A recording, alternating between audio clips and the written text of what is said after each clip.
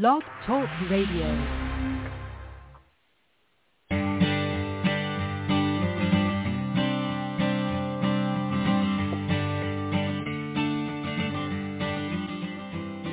Hi, and welcome to The Art of Film Funding. I'm your co-host, Claire Papin, along with Carol Dean, author of the best-selling book, The Art of Film Funding. Carol is also the founder and president of From the Heart Productions and the host of this show. Today we are joined by our guest host, filmmaker Heather Lenz, best known for directing and producing the Sundance documentary Kusama Infinity. Our special guest today is the Academy Award-winning short documentary director and entrepreneur, Ben Proudfoot, the creative force behind Breakwater Studios. The studio's work has been recognized by the Academy Awards, the Emmys, the Peabody Awards, Critics' Choice Documentary Awards, the James Beard Awards, the Sundance Film Festival, Telluride, and the Tribeca Film Festival, among others. Proudfoot was named one of Forbes 30 Under 30 for his leadership and innovation in the brand-funded documentary space. He hails from Halifax, Nova Scotia, and is a graduate of the University of Southern California. Proudfoot is an accomplished sleight-of-hand magician and has performed at the Magic Castle in Los Angeles. Today, we'll discuss his Oscar-winning film, The Queen of Basketball.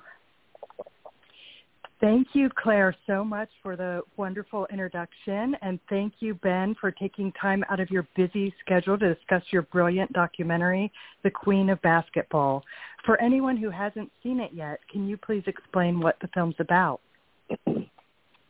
Absolutely, and thank you for having me. I love talking about this story and talking about Lucy. So, The Queen of Basketball is a 20-minute short documentary that stars Lucy Harris, who tells the story of her life. She was an amazing basketball player, one of the most significant American basketball players of the 20th century. She was the first and only woman ever to be drafted into the NBA, first woman and the first woman of color to be enshrined in the Basketball Hall of Fame. She was the first woman to score a basket in the Olympics of all time. She had that honor, and she came from a tiny town called Minter City in the Mississippi Delta, and she tells her own story in this film. Yeah, it's really incredible. One of the things that struck me in the film, she said in high school, kids teased her because she was 6'3", and they said that she was long and tall and that's all. But I'm so glad that she knew that that wasn't true and that she had so much potential, and she obviously went on to accomplish so much. And I'm wondering, how did you come across this story? Yeah. One of those moments where your life changes, there's a fork in the road and your life goes in one direction rather than the other. So we were, our company, Breakwater Studios, were constantly seeking out and making short documentaries. And a colleague of mine, Haley Watson, who's also a director and a cinematographer, suggested Lucy's story to me and said, just look up Lucy Harris. And I'm very interested in stories where if history had gone slightly differently, you might well know this person, but for whatever reason, you don't. And as soon as I Googled Lucy's name, I saw this amazing resume of accomplishments that I, just went over. And I was like, how do I not know this person? The first and only woman ever to be drafted into the NBA, all these accomplishments. She seems to be, still with us. She should be on our money. I mean, this is an amazing American story. And it was really easy to get a hold of her. Her name was often misspelled on the internet. And I just thought it just seems like there's a gap between this person's significance and the respect and recognition that she's gotten. And, a short documentary could help close the gap. And so from the first conversation with her where she said, "Oh yeah, I've got a story and I'd love to talk to you," it became our mission as a company for the next 2 years to try to close that gap as much as we could, and remains a personal mission for me. Well, I think also it's not just that a short documentary would help, but that an amazing short documentary would help, which is what you made. And I'm wondering how much time passed between the time you first talked to her on the phone and then when you were able to meet her in person and start filming. It was pretty quick, honestly. It was in the depths of the pandemic, like July 2020. And, you know, I think I got a hold of maybe her daughter first, and then I spoke with her on the phone. But we were in Mississippi within a few weeks. I remember I called her and I explained who I was, and I asked her if she would be interested in participating in something like that. And she just immediately said, "Yeah, sure, you know, come on over." And I said, "Okay, well, we should, you know, pick what dates work for you." She said, "I'm retired. You can come anytime." And so we just sort of picked our dates, and Brandon, who produced it and was the cinematographer, and I hopped in a little van, and we drove to Mississippi in 2 days, stopping in Texas overnight. And we built this big plastic barrier in this big house that we rented so that, you know, because it was the era where people were scared of, like, that they were going to get COVID from their Amazon packages because, you know, we thought maybe it was transmitted that way. So we actually built this whole setup, and then we left it for 3 days for the COVID germs to die. That's how cautious we were. And then so she came in on that side, and we were on the other side, and then I interviewed her for, I think it was like 11 hours over 2 days, something like that. Wow, well, first of all, it's great to be reminded of everything filmmakers were going through at that time, because it was very complicated. And so you filmed her over the course of 2 days, the interviews, and I'm wondering, were you able to film everything else you needed during those 2 days, or was there more time spent filming as well? We spent I think 3 or 4 days with her, because there was a few sort of B-roll sequences that we wanted to get her visiting her alma mater at Delta State. That's in the film. We filmed a little bit with her at home. It was tricky, you know. The normal way that we would shoot B-roll, we couldn't really do, where you're like in someone's house or whatever, just because we didn't think it was safe. So we had this great long interview, but we really didn't have a lot of opportunities that we saw to do B-roll safely. So it left a big hole in the movie that would need to be filled by archival material. And that was one of the challenges when we started this project, was there were no, you know, no footage of her playing was accessible. And we thought maybe it doesn't exist. We only had a few photos of her, and everything changed when we found this huge trove of 16-millimeter films and tapes in the depth of the archive at Delta State University that had never been digitized, wasn't cataloged, wasn't searchable. The only way you would know about it is if you walked into the back corner of the archive and said, "What's this?" Which is exactly what we did. And with the help of the archivist who knew about it, who was kind enough to show us back there, the movie flickered to life. And between that and Lucy's interview, we had the building blocks of the film. I'm so glad to hear that, you know, someone saved that footage and that it did exist, and it really is incredible to see. So in addition to having this great archival and a strong story, the music choices in the film are also really terrific. And there's an important scene where Lucy's leading her team to victory against a rival team, Immaculata. And I was wondering if you could please talk about the music you used in that scene, and if you explored other options before you finalized it. I mean, I think it's super cool what you picked, but I was just wondering if you could talk about the process. Yeah, so thinking back to that scene, so it's this it's a really important scene. It's a pivotal scene because it's the moment when a star is born, right? It was their first championship. They're up against the 3-time reigning champion. They're this tiny town from the Mississippi Delta. And so this is like the big moment when Lucy turns from a promising young basketball player in obscurity to the nation's top female athlete. And we, in the editing process, we tried a bunch of different things and pretty quickly landed on this huge Vivaldi Gloria in Excelsior piece. And it felt right because both it was big and it also kind of like spoke to her divine talent, so to speak. And also it played off the fact that the opposing team, Immaculata, was a Catholic school. And so it just sort of like, as soon as we laid that track down, it was like, oh yeah, this is a great choice. And that was our producer, Elizabeth Brooke, and then Stephanie Owens, who is my co-editor on the film. When she saw it, she was like, it needs more oomph, I don't know, it needs a little bit more chutzpah to it. And what about some like percussion? What if we added some percussion in there?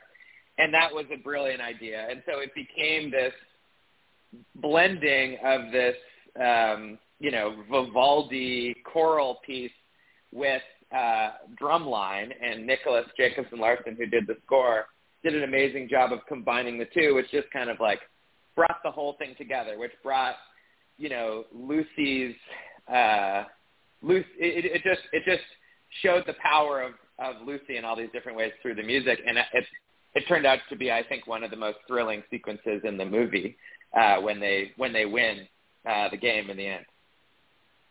Yeah, I think it was an incredible choice, and obviously a movie is half sound, and I think this is just a great example of using sound and the soundtrack to really highlight what's going on. And another thing I really love about it is when you see those nuns in the crowd, in the middle of this section. So it just works great. So after participating in the Olympics, Lucy's career unfortunately ended prematurely since there was no WNBA at that time. And without a venue to utilize her just extraordinary talent, she struggled financially, and she went on to battle mental illness, which can be a very sensitive topic. And I'm wondering, did you have any concerns about including that in the film, and particularly about how to address it? I did have a lot of concerns about it, but Lucy was so clear about the fact that she wanted to include it. I didn't know that about Lucy going into the interview, but as we kind of tracked through her life story, she brought it up and told me all about it. And I asked her explicitly, I said, is this something that you want to be included in the movie? And she said yes, because she wanted to do what she could to erode the stigma around mental health. And so when it came to the edit, there was no question about, how to handle it or whether to include it. Those were her wishes. And so it was important to get that right. And I was, we had our marching orders from Lucy. Yeah, I think it is a powerful part of the film, and it really, for me, it does make me wonder if she had had different opportunities, would her path also have been different in terms of potentially maybe not suffering from mental illness? It's you may know, I worked on a film about an artist who had mental illness, and likewise was up against many obstacles in her career. And I sometimes wonder if she had been treated with the same respect as her male peers, would that have surfaced or not? But in any event, I do think, as you said, it really helps to destigmatize it by shining a light on it. And I think it just helps make the story that much more powerful. So I also think, go ahead. Well, I was just going to say, I also think that there's also something to be said about,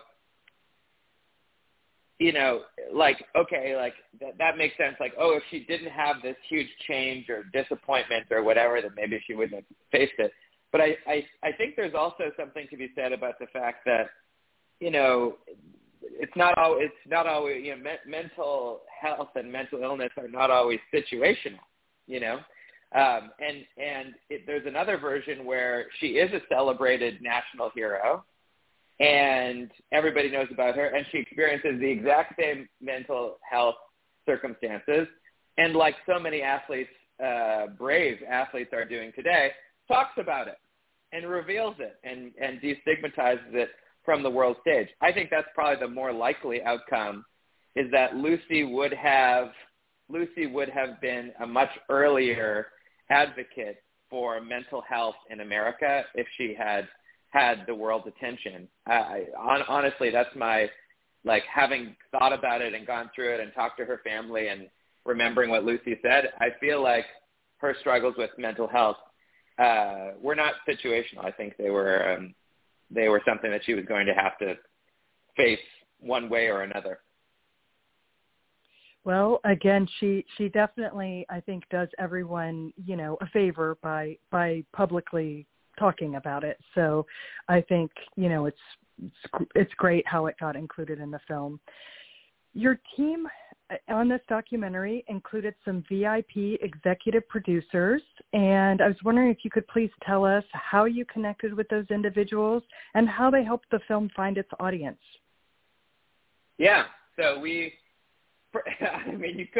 could not imagine a more perfect and wonderful and star-studded executive producer pair than Shaquille O'Neal and Stephen Curry. Shaq, who just like immediately embraced Lucy and embraced the film and sort of asked the question, how can I help? What can I do to help? Our goal was clear. Get as many people as possible aware of who Lucy Harris is. We want her to be a household name. Help us make her a household name. And he did that. He helped us do that. And it just like, Shaq has 100 million followers or something. And he was just relentless in coming up with ideas and finding ways to get the movie out there, to advocate for it, to sit down and talk about Lucy, to talk about what the film meant to him. And then later, when Stephen came on board, it was like unbelievable because it was this marriage of, generations between Shaq and Steph getting behind Lucy and both of them recognizing that they stand on Lucy's shoulders as well. And I think it was just this really wonderful, cathartic moment of, athletic peers championing each other. And I admire those guys for all the work and effort they put into really getting this campaign kickstarted on the world stage. I don't think we could have done that without them. I think they did great work in helping make Lucy a household name or getting closer to that than we ever have been before. Well, I'm so glad you had the good fortune to have these powerful advocates, rooting for you and rooting for the film and helping to, get more eyes on it. I'm wondering, when Lucy finally got to see the film, what was her reaction? That was a beautiful moment. It was in New York City. The film premiered at the Tribeca Film Festival, and it was an outdoor screening at Hudson Yards, and her whole family were there. All her kids were there, and we brought her out from Mississippi. She looked beautiful. She was all done up, and she insisted that she did not want to see the film until the premiere, which is like extremely nerve-wracking, and because that's like, step one is to show the person who's in the film, because you want to make sure they're okay with it before, it goes wide. And she was insistent. So I was just going off her kids. Her kids loved it, and they looked over it, and they gave it the thumbs up. So I was going off of that, but I had no idea what she was going to think. I mean, I knew that she hadn't seen any of this footage ever, maybe, if not, for 45 years. So I knew it was going to be a powerful emotional experience for everybody and kind of was bracing for impact. And when the film played, I was sitting right sort of adjacent to her, just behind her. And I was just watching her watch this movie and laugh at different things and enjoy it, and her kids laughing, and just the audience enjoying and reveling in it. And they knew that she was there. And when the movie ended, the short was in the middle of a series of shorts in the block, and the audience gave her a standing ovation. And that was extremely moving moment. And later, we had dinner. We went out for dinner, all of us. And later, I helped her get into her car to go back to the hotel. And I didn't know this, but this would be the last time I saw her. She gave me a big hug, and she whispered in my ear, "Thank you for what you did." And, you know, I'm not sure if it's going to get any better than that. that was pretty emotional and satisfying as a filmmaker to know that she felt like we did a good job. That was in July of 2021, and that was the last time I saw Lucy. Well, I'm so glad you got to have that moment with her, and you're absolutely right. When you put your heart into this kind of project, you really want the person represented to love it, so I'm glad you got to experience that. The film, of course, went on to win an Oscar in the shorts category, and I'm wondering if you could talk about that experience and how it's changed the opportunities available to you. Yeah, so Lucy passed away in January. She got to see a good amount of the film's success. I think that I think the film had been shortlisted. And so fast forwarding to the end of March when we were at the ceremony with her family, I mean, it was just crazy, right? Like, she passes away suddenly at 66, January 18th, I think it was. And March 27th, we're sitting in the Dolby Theater, at the Academy Awards, waiting to find out. And so, like, it really, the film was nominated like 4 days after her funeral services. So it's important to kind of remember the context of all this, and that, like, there was a real heavy mix of celebration and grief happening for everyone. And when the film was named as the winner, honestly, I just felt a huge relief. I felt a huge satisfaction. I kind of felt like maybe a lawyer would winning a case is the closest thing I can come up with.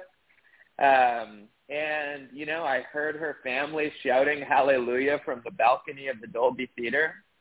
Wow. And that was a powerful moment. It just was like, wow, we're a huge leap forward in inscribing her name in history. And it was beautiful. Well, it's wonderful it worked out, and I'm so glad at least her children got to see it. It would have been great if she could have seen it too. And then how's it changed your career? Because I know, obviously, winning an Oscar, that opens a lot of doors. Yeah, it has changed. It's interesting. It's like the people that really know you and love you don't treat you any differently. You're the same. And then everybody else treats you a little differently, and some people treat you very differently. So it's interesting to sort of watch how the whole thing swirls around. But, I mean, for me, obviously I'm the one who picks up the statue, but I really do believe, and I don't say this with humility, I know we made a good film and that we're good filmmakers, but I think the reason why the film won is because of Lucy and the story that she told. So that's an important thing to remember and to reaffirm about what happened here. The other thing, I think, when thinking about kind of like how an award changes your life or your career is, what you want to do with it, and what your goals are, and is it about leveraging an award to become as famous as possible or as rich as possible or what have you. I don't think it is. At least that's not what I want to do. I really love making films that otherwise wouldn't have been made, and I love making films that a lot of people see. And frankly, I really love, right now in my career, I love making short documentaries. They're the most democratic form of cinema, and some of the most exciting stories can be told in 15 and 20 minutes. And like, you're not going to get rich making short documentaries, but it's a pretty pure form of expression. And so I've been doubling down on that, and have not seen this as an opportunity to totally change everything and upend everything. We're just doubling down on what got us to this point, which is telling stories we believe in a short documentary form. Well, it seems like you've found your calling, and you mentioned, you don't get rich doing short documentaries, but obviously most people don't get rich making feature documentaries either. So that part of it. Yeah. Well, it depends who you are. Depends I think there's a lot of people getting rich. I think there's a lot of people getting rich off a documentary, frankly. I mean, historically, that certainly was the case. And if you're making, a niche, nuanced film that, is not for a wide audience, it might be hard. But yeah, I mean, there's a lot of people getting rich making documentaries, and especially documentary series. Certainly that has changed drastically over the last 10 years, based on the fact that streamers are looking to, chew up as much of people's time as humanly possible. And it's less expensive to do that with nonfiction than with fiction. And so that's why money keeps pouring over the fence into documentary. One of the really cool things about this film is that it's available for free for anyone who wants to see it. And I was wondering if you could talk about how it ended up on the New York Times YouTube channel. Yeah, so the New York Times has been an unbelievable partner to me and to our company. I think we just released our 16th collaboration together last week.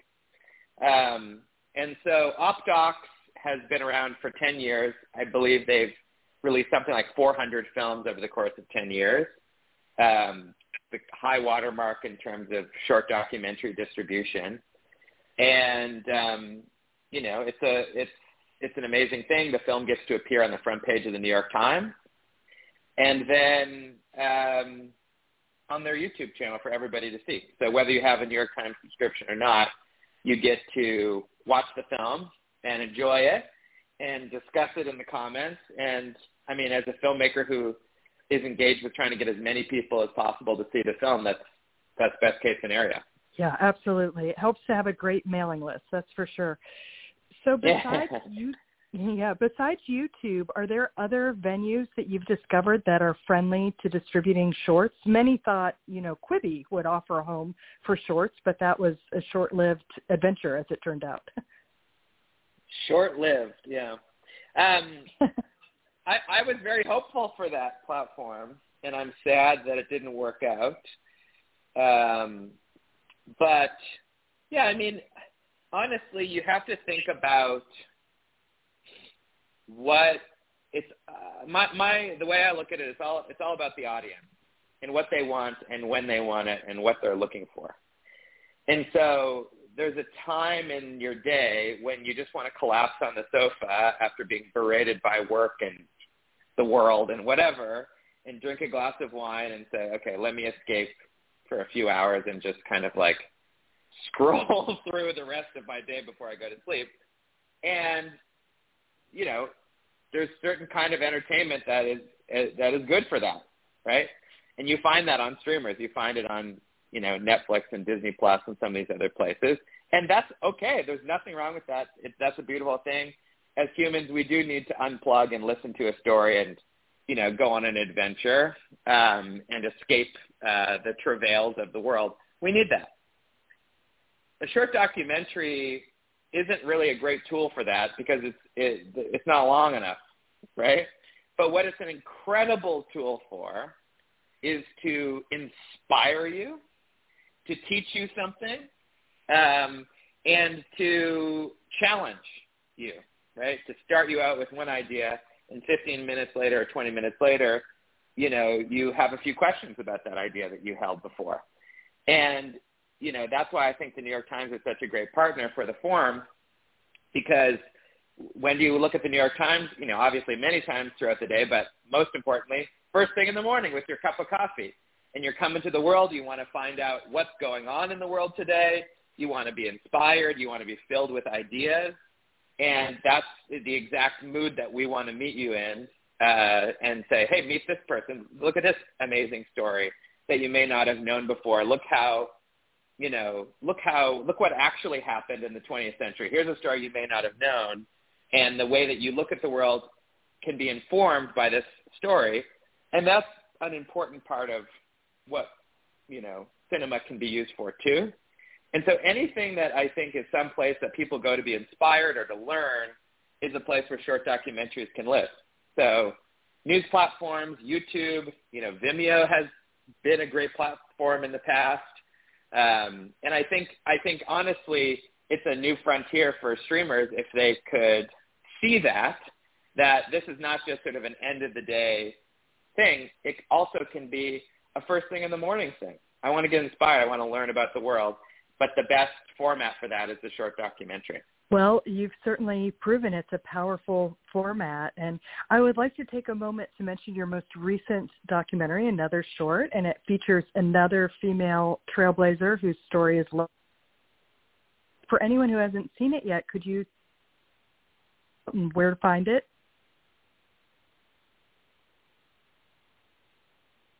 Absolutely. The film is called The Best Chef in the World. You can also find it on the New York Times YouTube page, and it follows the story of Sally Schmidt, who is a pioneer of California cuisine.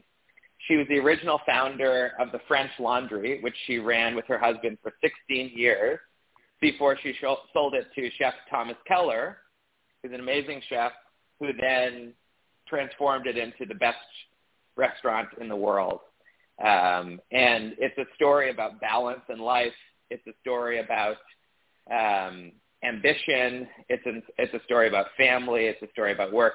And most importantly, it's a story about food and nourishment. And there's a lot of delicious footage in there of some of the most beautiful food you've ever seen. And Sally is also someone who tragically passed away between when we started filming the project and when it got released. So it also serves as an important memorial of her spirit and story.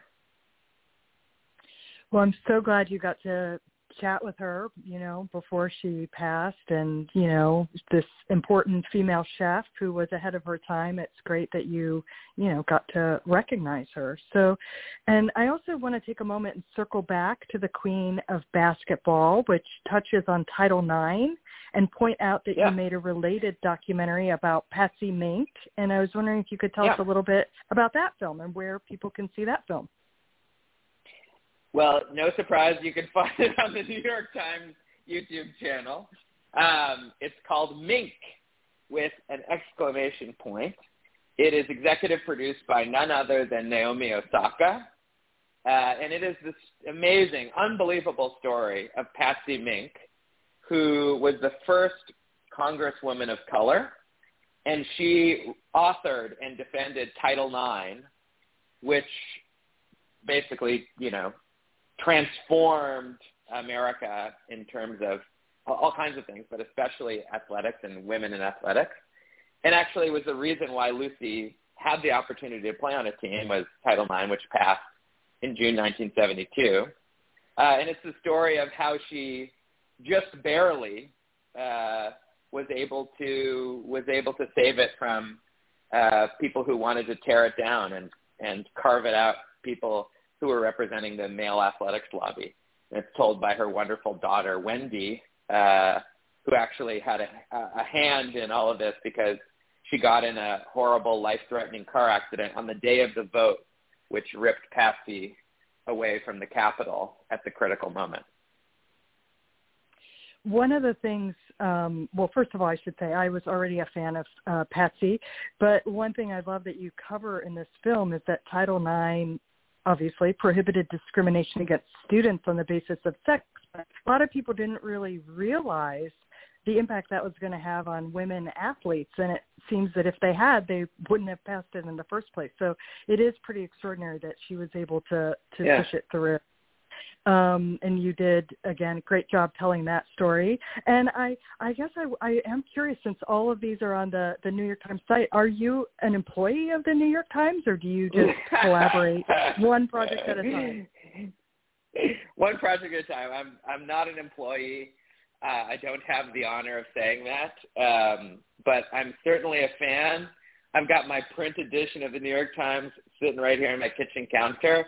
We have a lovely and productive partnership, and I love working with them, and I'll work with them as long as I can. I think it's a beautiful friendship and relationship, and a great way for us to get the stories out there to as wide as possible an audience. And it should also be said that they help make the film as well, right? We don't bring the film to them in an absolute finished state. They help shape it in its final stages. There's a giant fact-checking process, so we're collaborators as well. Well, yeah, obviously great collaborators.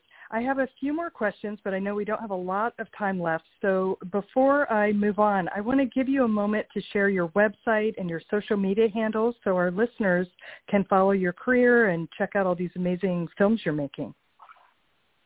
Sure, yeah. So my company is called Breakwater Studios, and our website is breakwaterstudios.com.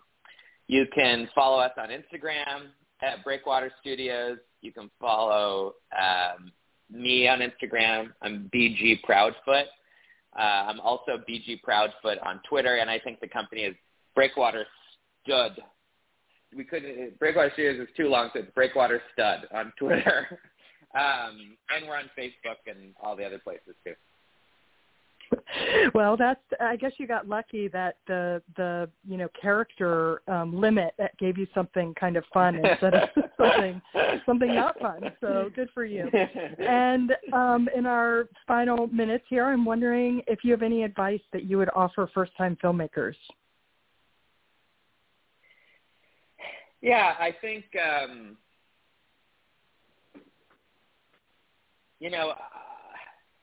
I think one of the biggest distractions in the film industry is the trappings of success and awards and prestige and fame and money.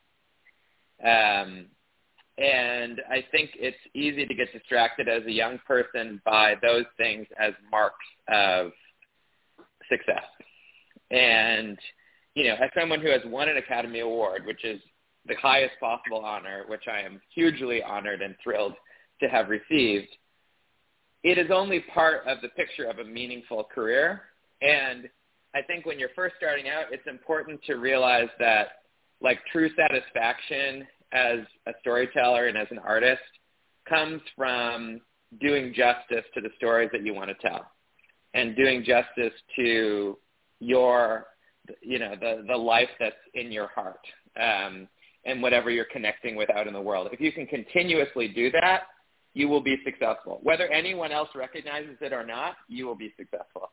And so I would encourage anyone who's just starting out to make things that satisfy your heart deeply rather than things that you think will please others or please a jury or a festival. That's a false path. And so you will always do well if you listen to your heart and do it for that reason. Well, that's great advice. I'm wondering if there's anything else you'd like to share with our listeners. I didn't ask about maybe something you're working on now. Some people like to share that. Some people keep it under wraps. No, I always like to give a shout out to the short documentary as a format. It's something that doesn't have a lot of advocates because there's not a lot of money involved in short documentaries, at least not yet. And so I always just, want to take a minute and let people explore the idea of like, you don't go to an art museum and they say all the small paintings are here for free in the lobby. And on the second floor are the medium-sized paintings.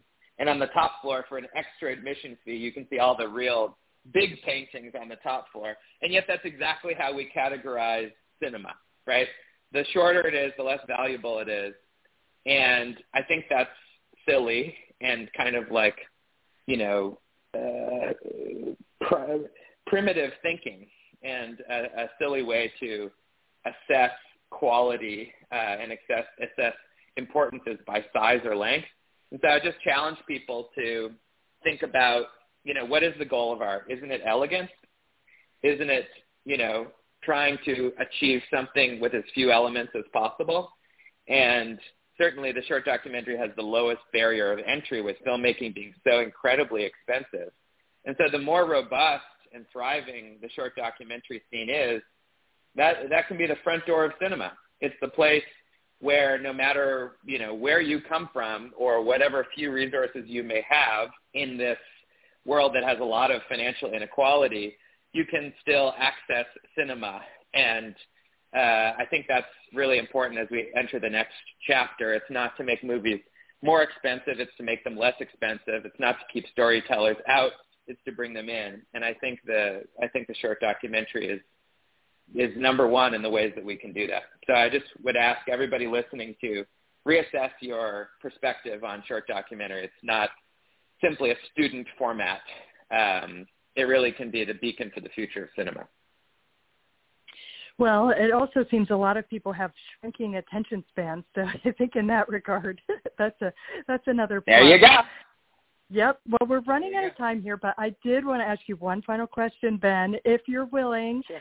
In the bio, we found out that you're a magician, and I was wondering if you could tell us what your favorite magic trick is. Could you describe it, or is it a secret? Maybe it's a secret. My favorite magic trick. Oh goodness. Well, I really loved. There's an old magic trick called the cups and balls, which is kind of derivative of like the shell game, where you have inverted cups, metal cups, and you have little like knit balls that are underneath, and they jump around, and then magical things happen. And I loved that trick, and I did a lot of experimentation and things with that trick when I was a magician. And I guess if I had to pick one, I would pick that. Well, terrific. And thanks, everyone, for listening. And thank you, Claire, for, again, the lovely introduction and handling all the tech. And that's our show this week. So thanks again. Yes. Thank you very much for having me. Thank you, Ben. Okay. Take care and be well, Ben. everyone. Now, in its second edition, Carol Dean's popular book, The Art of Film Funding, has 12 new chapters to cover all areas of film financing and how to avoid expensive pitfalls. Learn how to start with an idea and end with a trailer, how to make an ask for money, create your story structure and your trailer, legal advice, fair use, successful crowdfunding, how to ask for music rights, and what insurance you can't shoot without. Available on Amazon under Carol Dean and at FromTheHeartProductions.com. I want to remind our listeners that David Raiklin is a brilliant and talented award-winning musician who scores films and can compose music for a trio or for a full orchestra. David is a very good friend to the independent filmmaker and comes highly recommended by From the Heart Productions. If you need music to help tell your story, please contact him at davidraiklin.com. That's David, RAIKLEN.com. And Carol and I want to thank you for tuning in to The Art of Film Funding. Please visit our website at FromTheHeartProductions.com. You can also find us on Facebook and Twitter. Good luck with your films, everyone.